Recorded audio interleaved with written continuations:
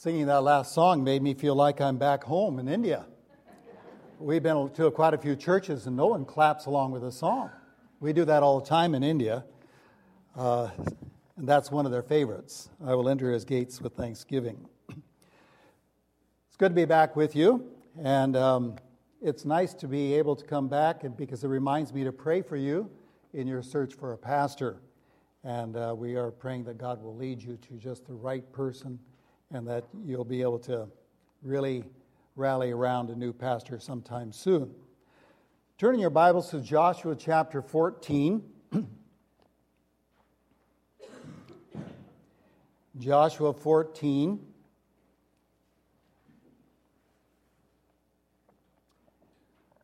going to start reading at verse 6 and I'll go to the end of the chapter. Then the sons of Judah drew near to Joshua in Gilgal, and Caleb the son of Jephunneh, the Kenizzite, said to him, "You know the word which the Lord spoke to Moses, the man of God, concerning you and me in Kadesh Barnea. I was 40 years old when Moses, the servant of the Lord, sent me from Kadesh Barnea to spy out the land, and I brought word back to him as it was in my heart. Nevertheless, my brethren who went up with me made the heart of the people melt with fear, but I followed the Lord my God fully.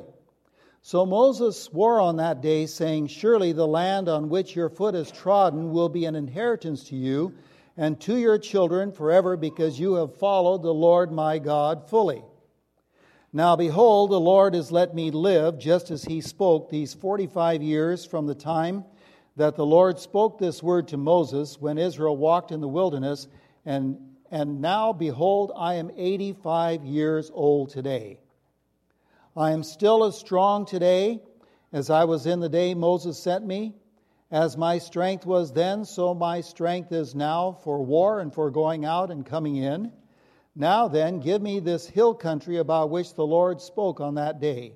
For you heard on that day that Anakim were there, with great fortified cities. Perhaps the Lord will be with me, and I will drive them out, as the Lord has spoken." So Joshua blessed him and gave Hebron to Caleb the son of Jephunneh for an inheritance. Therefore Hebron became the inheritance of Caleb the son of Jephunneh the Kenizzite until this day, because he followed the Lord God of Israel fully. Now the name of Hebron was formerly Kiriath Arba, for Arba was the greatest man among the Anakim. Then the land had rest from war. Over in 1 Corinthians chapter 10, you don't need to turn there, the Apostle Paul tells a little bit about the experiences of the Israelites and some stories from the Old Testament. And then twice in that chapter he says, these were written as an example for us. And so a lot of the stories in the Old Testament are for an example, some good, some bad. But when you look at some of the heroes of the Old Testament, especially as you look at Hebrews chapter 11, sometimes, I don't know about you, but I feel like, my goodness, I could never match up. Those guys are really great heroes. And how are we going to ever compare ourselves to them? Well, we come to Caleb, and possibly we could identify a little bit more with Caleb than we do with someone like Joshua, who led the Israelites through the Jordan River when it was at flood stage, led the Israelites as the walls of Jericho came down, asked God to make the sun stand still. You ever tried that?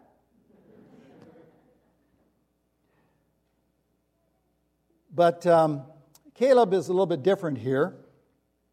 And I think that if we follow his example, we might just learn a little bit about how to just be faithful in following the Lord and serving the Lord.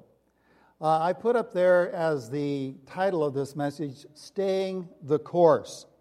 And looking at Caleb's life and maybe following his example to some extent, we will demonstrate our belief that God's work is worthwhile by staying the course. That's kind of our theme, as you'll see up on the screen there. Now, let's start off by looking at being steadfast. In your outline that you have with you, you want to put in the word steadfast, Being steadfast demonstrates that God's work is worthwhile. Now we need to introduce Caleb just a little bit this morning. You all know that he is one of the 12 spies that Moses sent out, and along with Joshua gave a good report. Hey, it's a great land flowing with milk and honey, and they brought back some of the grapes. One cluster had to be carried by 2 people. That's amazing. And they tried to persuade the people that with God's help, they would be able to overcome the powerful enemy and take the land. However, the people were not persuaded. You know the story in Numbers 13 and 14. And at that time, Caleb was introduced as the son of Jephunneh, and that he represented the tribe of Judah as one of the spies. But here in our passage, in verse 6, and also in verse 14, he is called a Kenizzite. And there's only one other place that he's called a Kenizzite, and that is in Numbers 32:12, where it's talking about how God is going to allow Caleb to go into the promised land. So whenever you have him identified as a Kenizzite, it seems to be related to him going into the promised land when all the others perished in the wilderness, and that he was going to get a piece of property where he had walked as a spy. So who is a Kenizzite? Well, turn with me back to Genesis 36.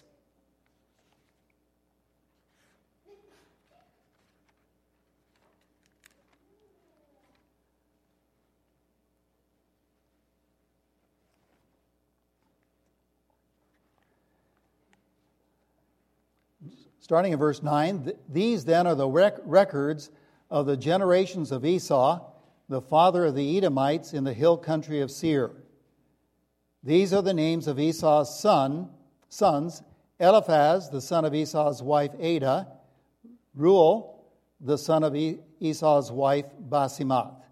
And so his first son is Eliphaz. In verse 11 it says the sons of Eliphaz were Teman, Omar, Zepho, and Gatam, and Kenaz. All right? So it seems like Kenaz is the father of the Kenizzites. What does that suggest? Now, as I say this, I cannot be entirely dogmatic. I'm suggesting that this is a possibility, and it seems to make sense when it comes to what's happening in this passage. All right? But if you disagree with me, I will not be alarmed. Okay? That's possible. When I say this is what the Word of God says, then you have to agree with me. But now I'm just saying that this is something that I think might have happened, all right? So what happened is that possibly one of Judah's daughters or granddaughters married a descendant of Kenaz, or maybe even married Kenaz himself. You know, Judah and, what was that man's name, Eliphaz?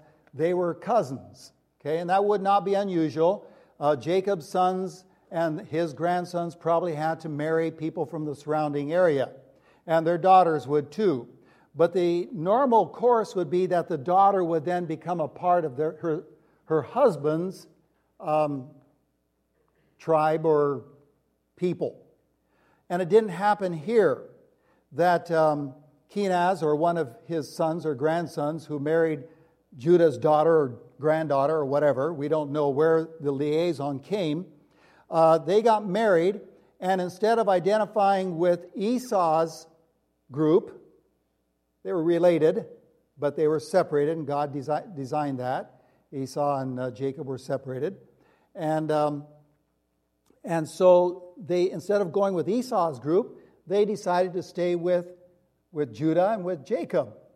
And when the famine came, Joseph is now down in Egypt, they decided to go along with the Israelites, Jacob and his family, instead of staying in Edom. And so you consider that Caleb, who is part of a family that stayed with the Israelites in Egypt and became slaves and stayed there all the way until the Exodus under Moses. And Caleb would have been alive at that time. Okay? So they were completely assimilated, but you know, people have long memories. I mean, that was 400 years in Egypt. You know? But we're reminded he's a Kenizzite. His heritage through the male line was not from Jacob, it was from Esau. He's not really one of us. See? And when Caleb is wanting to claim his land that God had promised him, you'll notice in verse 6 of Joshua chapter 14, we're back there again, that some of the men of Judah go along with him. And I think what Caleb is doing is making his claim and supporting his claim before Joshua, who already knew that this was promised to him. I mean, they were colleagues together as spies, the only two left now. But he's presenting his case in the hearing of fellow Judahites, I guess you would call them. So they would not be able to object and say, wait a minute, he's not really from the tribe of Judah, he's an Edomite. And so this passage seems to lend weight to the idea that he had to make a case for it, and Joshua agreed with it.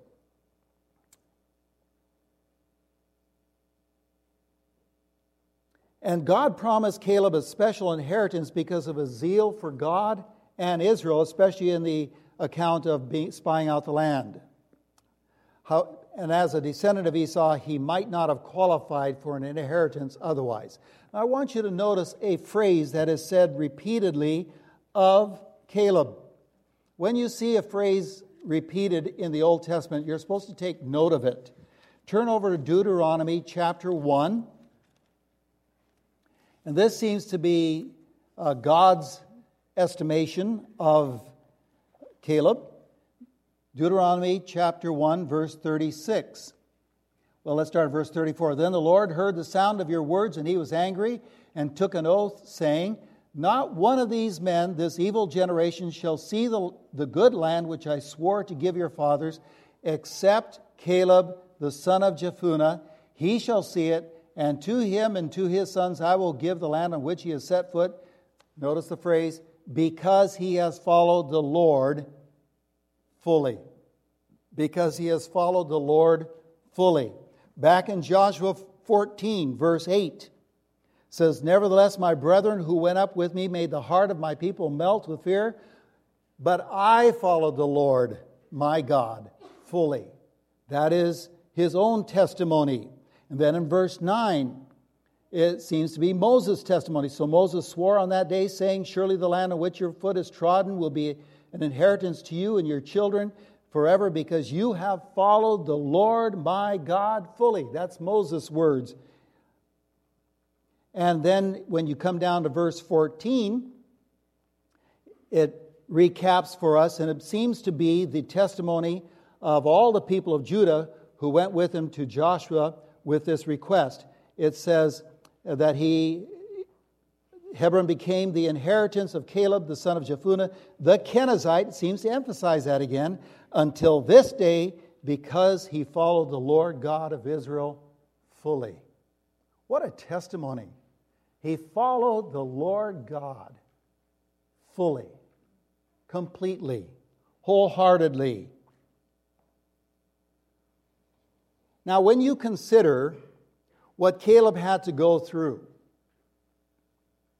that's an astounding statement. He had been a slave in Egypt, come out with the Exodus. 2 years in the wilderness, God revealing himself on Mount Sinai with thunder and lightning and the mountain shaking and the people afraid. And God gives his laws to the people. And even while he's giving the laws, the people turn away and start worshiping a golden calf that Aaron made. Here's Caleb, who followed the Lord his God fully.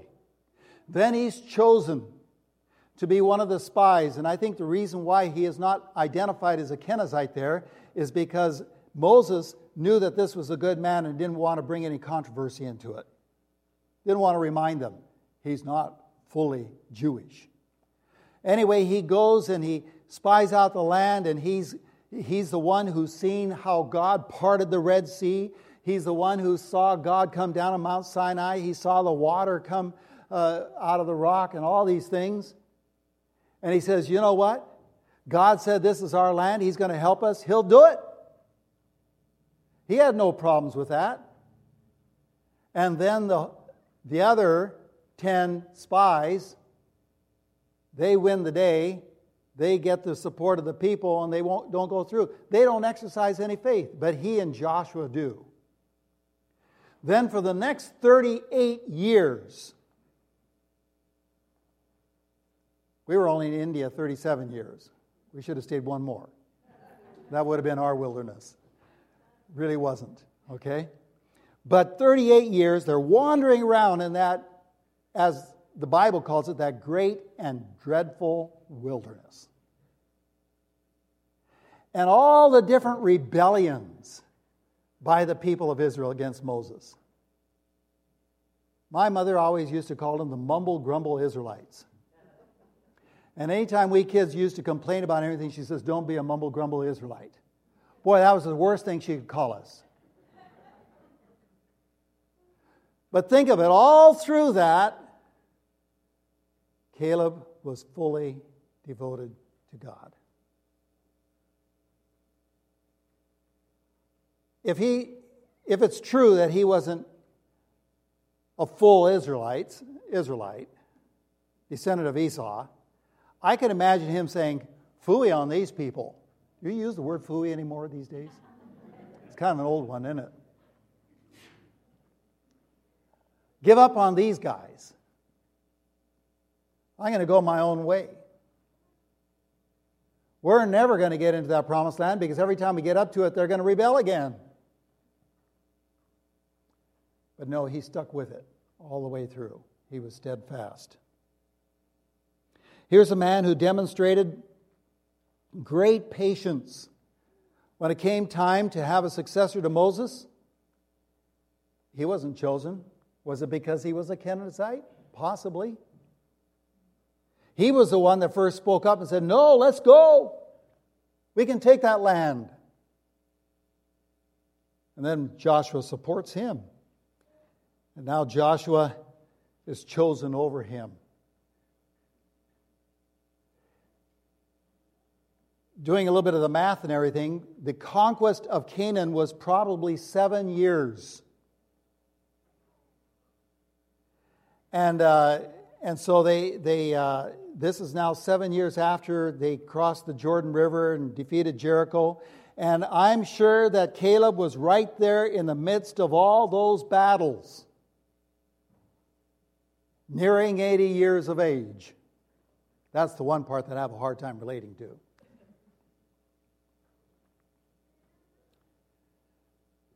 But through all those years, through all those difficulties, through all the stupid things that the Israelites pulled in rebelling against Moses' leadership, he hung in there. He didn't give up. Great patience, steadfastness in following the Lord, even when things got tough. That's a good example to follow. We shouldn't give up too easily. One of the things that really made an impression upon Mary when we wanted to go to India as missionaries is that they would remind us in candidate school that the vast majority of missionaries who quit during their first term or right after their first term. They never make it to a second term. Mary determined in her heart she was not going to be a quitter. Boy, am I glad.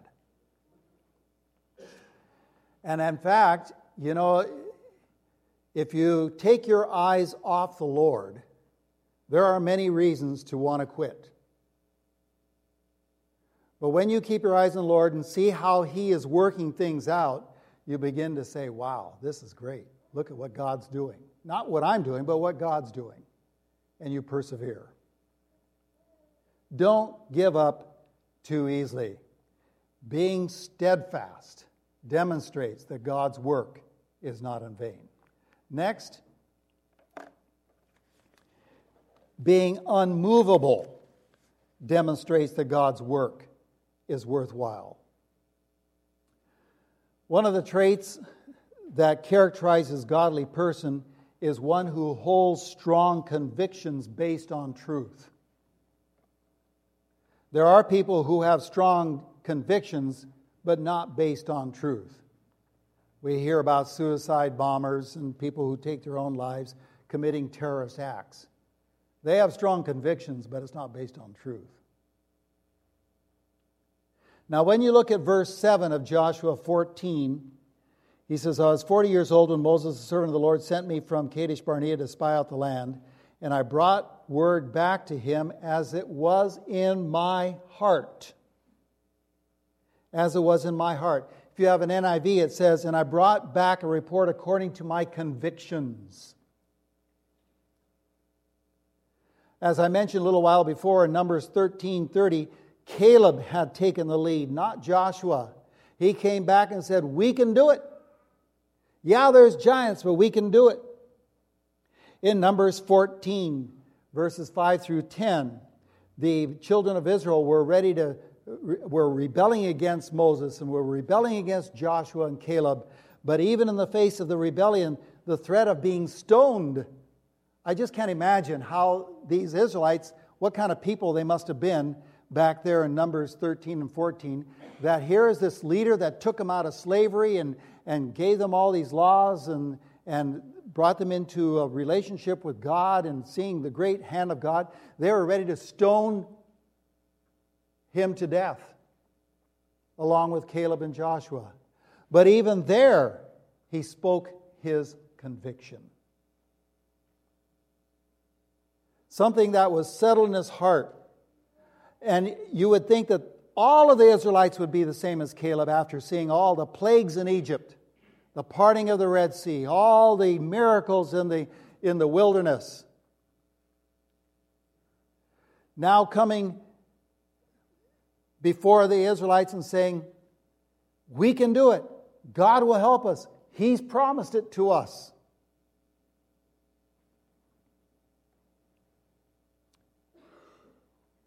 But the Israelites weren't like that. But he was convinced by what he had seen and heard of God. Are you convinced of what you have seen and heard of God? One of the great things about having testimonies of people who go on mission trips to Peru and things like that is to hear what God is doing. You haven't personally experienced it, but you see it happening, people you know very well. And that should give you a stronger conviction that God is at work in the world today. Regardless of how some people think that President designate or nominated for presidency, Trump spoke on his acceptance speech. Some people said it was very dark and gloomy and negative. Well, a lot of people identify with that, I guess. But no matter how dark and gloomy some people think this world is and this country is, God's in control. And we see how He works things out. And we see how He is active in many places, and He's active right here in our church. If we are convinced that the Bible is true, we will be unmovable in our convictions. I'd like you to turn over to 2 Corinthians chapter 4.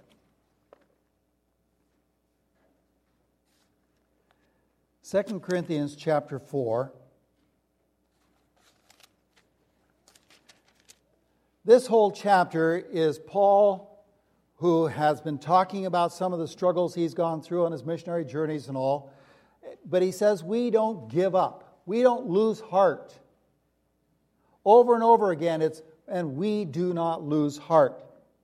And one of the reasons why he doesn't lose heart, we find in verse 13. He says, but having the same spirit of faith, according to what it is written, I believed, therefore I spoke. Paul says, he was quoting from Psalms there, we also believe, therefore we also speak. What does he believe? Knowing that He who raised the Lord Jesus will raise us also with Jesus and will present us with you. And for all things are for your sake, so that the grace which is spreading to more and more people may cause the giving of thanks to abound to the glory of God.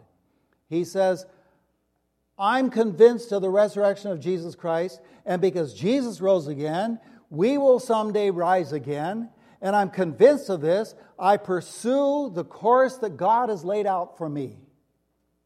We're going to come back to this thought in a few minutes. He says, I am convinced, and therefore I have spoken in the face of much opposition and much persecution. I'm unmovable in this conviction. And we as Christians have got to be unmovable in our conviction that there's a better day coming. Jesus is coming back. This is only for this life. Some of us that may be 70, 80, 90. Some of us might reach 100, I don't know. But compared to all eternity, it's pretty short. And come what way, we have to hold on to that conviction because that's what will carry us through. Turn over just a few more pages from 2 Corinthians over to Ephesians chapter 4. In verse 11, just the last phrase, he gave to the church pastors and teachers. Verse 12, for the equipping of the saints for the work of service to the building up of the body of Christ, until we all attain to the unity of the faith and of the knowledge of the Son of God, to a mature man, to the measure of the stature which belongs to the fullness of Christ. Notice verse 14.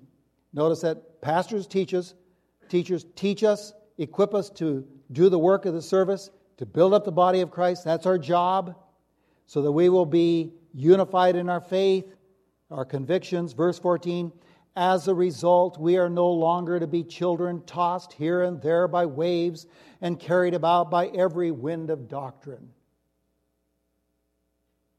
We don't flip-flop on truth. And then verse 15 goes on, but speaking the truth in love, we are to grow up in all aspects unto Him who is the head, even Christ, from whom the whole body being fitted and held together by what every joint supplies, according to the proper working of each individual part, causes the growth of the body for the building up of itself in love. So pastors and teachers are to prepare us by teaching Bible truth, so that we will not be wavering in our beliefs and strong in our beliefs and convictions. We will walk in loving integrity and do the work of God.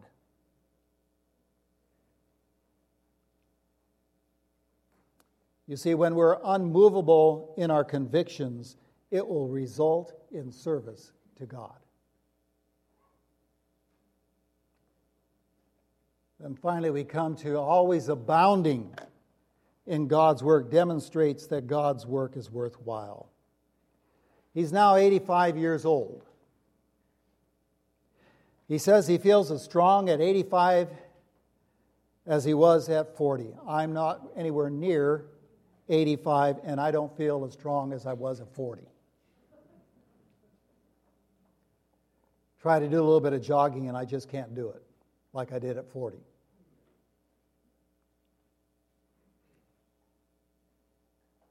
And the inheritance that he wants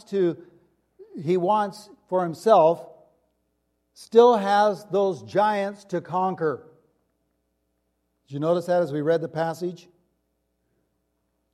By asking Joshua for this portion of land, which is Hebron, Kiriath Arba, he is promising to take care of the giants at 85 years of age. And if he didn't do it, then the Israelites would have had to do it.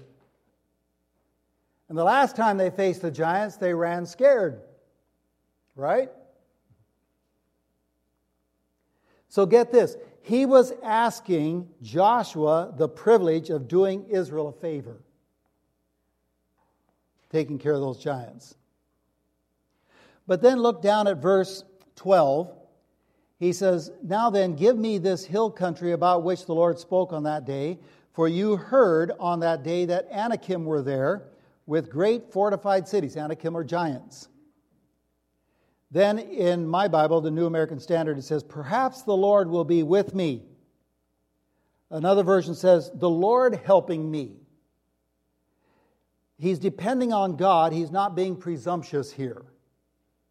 But God has promised that this land would belong to him, and all of the land would belong to Israel. So he goes out with great assurance that God is going to be with him. I'm sure with that assurance is going to be a lot of prayer. Lord, give me this land. Help me defeat these giants. He had faith that God would help him because God had promised this inheritance. You know, all of us have a job to do. The Great Commission's for all of us. Not everybody is a pastor, teacher. Not everybody is an evangelist. We heard from these gals who are in LIT, cleaning up after people who make a mess. I love it. Leadership in training, cleaning toilets. Isn't that great? Somebody has to do it. The speaker and the counselor that leads people to the Lord and conducts the devotions and the messages and stuff like that wouldn't be able to do their job if the LIT people weren't doing their job. Right?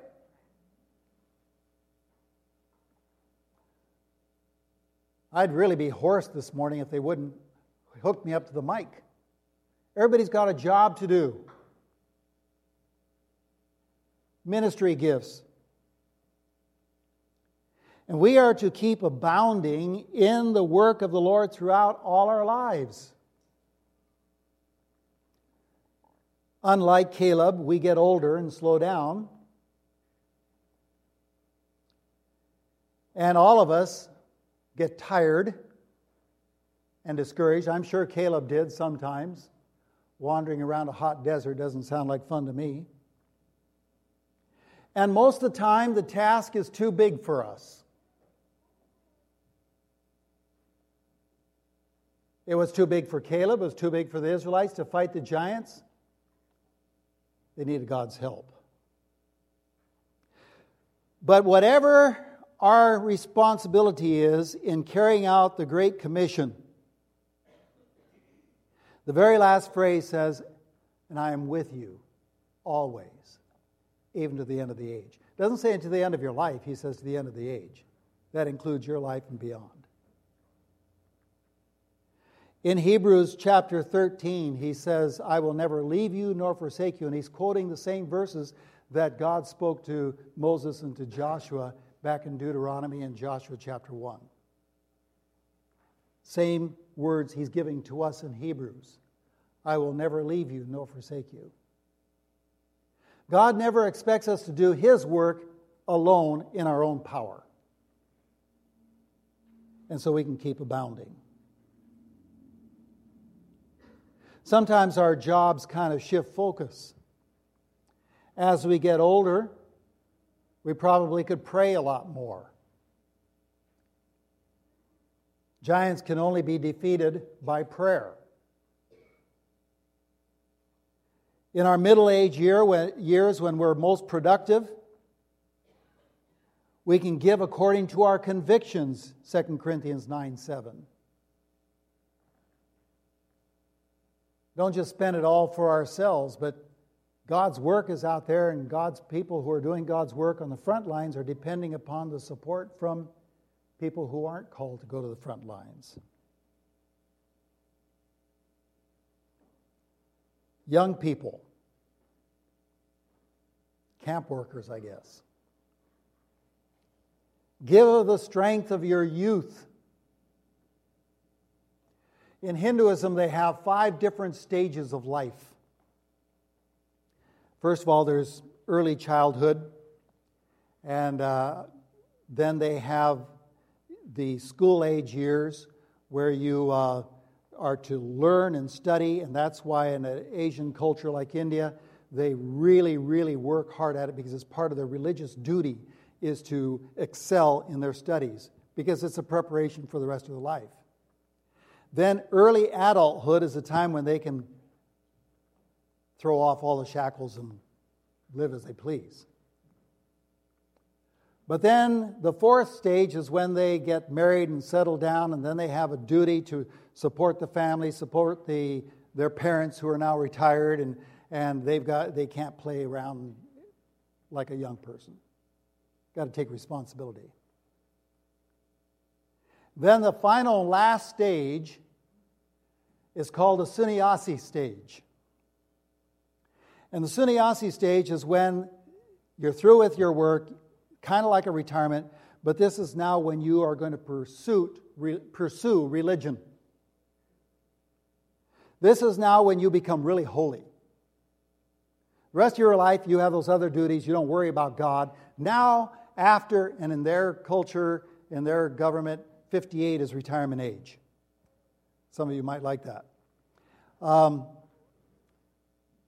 And so I've had several come to me and say, oh, now I am seeking for truth. And I know he's talking about a sannyasi stage. Trouble with those kind of people is that they never find the truth, because once they found it, then they have nothing to do. But most of them are Hindus, and they are become very devout in their religion, and that's when they pursue their religious duties. And why I'm bringing this up is that I don't think there's any stage in life that we should just devote to pursuing God and forget God the rest of the time. We can train our young people, even while they're in school, that do well in your studies, but live for God. And do it for the glory of God. There should never be a wild time in your young adulthood. That's where Proverbs, I think, is talking about giving of the strength of your youth for the glory of God. That's when you're strong. I always wondered in Hinduism, why do the gods, why are they satisfied with old people?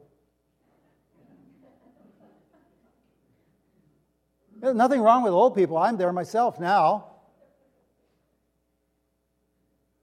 But what about all those people who are vigorous and active and strong?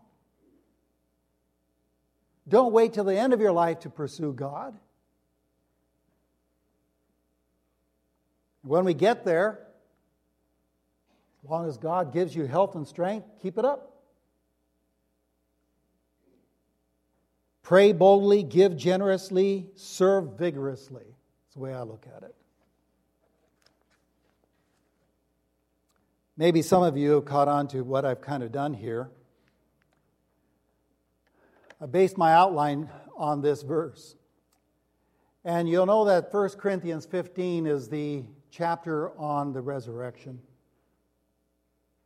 Because Christ arose, we will someday rise. As it says in 1 Corinthians 15, in a moment, in a twinkling of an eye, we will all be changed. We'll have glorified bodies. And he concludes that chapter. I've used the King James Version here. Wherefore, my beloved brethren, be ye steadfast, unmovable, always abounding in the work of the Lord. For you know that your labor or toil in the Lord is not in vain.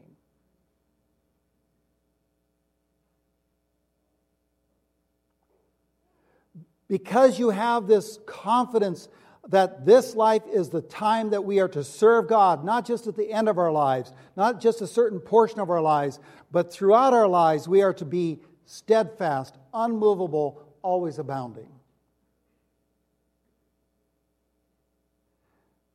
Now, I don't mean this message to be like an exhortation like you haven't been doing this. I mean it to be an encouragement. Keep it up. Keep it up. And maybe there might be places where we could do better. There's a great big job to do out there. And I know that it's hard when you don't have a pastor. But if each one here settles on this conviction, I am going to be like a Caleb.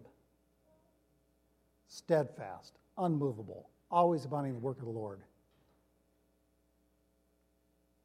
a pastor will want to come and be a part of this group. This is a group of people that are on fire for the Lord. And it will be such a privilege to be a leader of that group. I want to encourage you. Don't give up hope. The Lord's on the throne. There may be dark days ahead of this country. Things are getting worse around the world with all the terrorism and a lot of other stuff that's going on. Christianity is being pushed out of a lot of countries. But Jesus said, I will build my church, and the gates of hell will not be able to withstand against it. And I want to be a part of Christ's work as long as he gives me the strength and mental health for it. And I pray that each one of us will be steadfast, unmovable, always abounding, because it is not in vain. Shall we pray? Father, you are at work in this world. Help us to see where you would want us to join you in that work, and help us to be very steadfast, unmovable, always abounding in your work. Lord, help us not to be so wrapped up in our own lives and our own pursuits that we forget that there's a greater job to be done. Lord, help us to know what our part should be, and help us to do that part to the best of our ability, depending upon your help and guidance, so that we may bring all the glory and all the praise to you. We pray for First Baptist of Ferndale that you would guide them, help them to be a strong, energetic church for the Lord Jesus Christ, and may they be able to find a pastor who will be willing to jump in with them and work for the glory of God in this place. There's a lot of work to be done to reach the lost for Christ and to help Christians to become more Christ-like. And Lord, we pray that we may never, ever give up because of the obstacles. And I pray this in Jesus' name. Amen.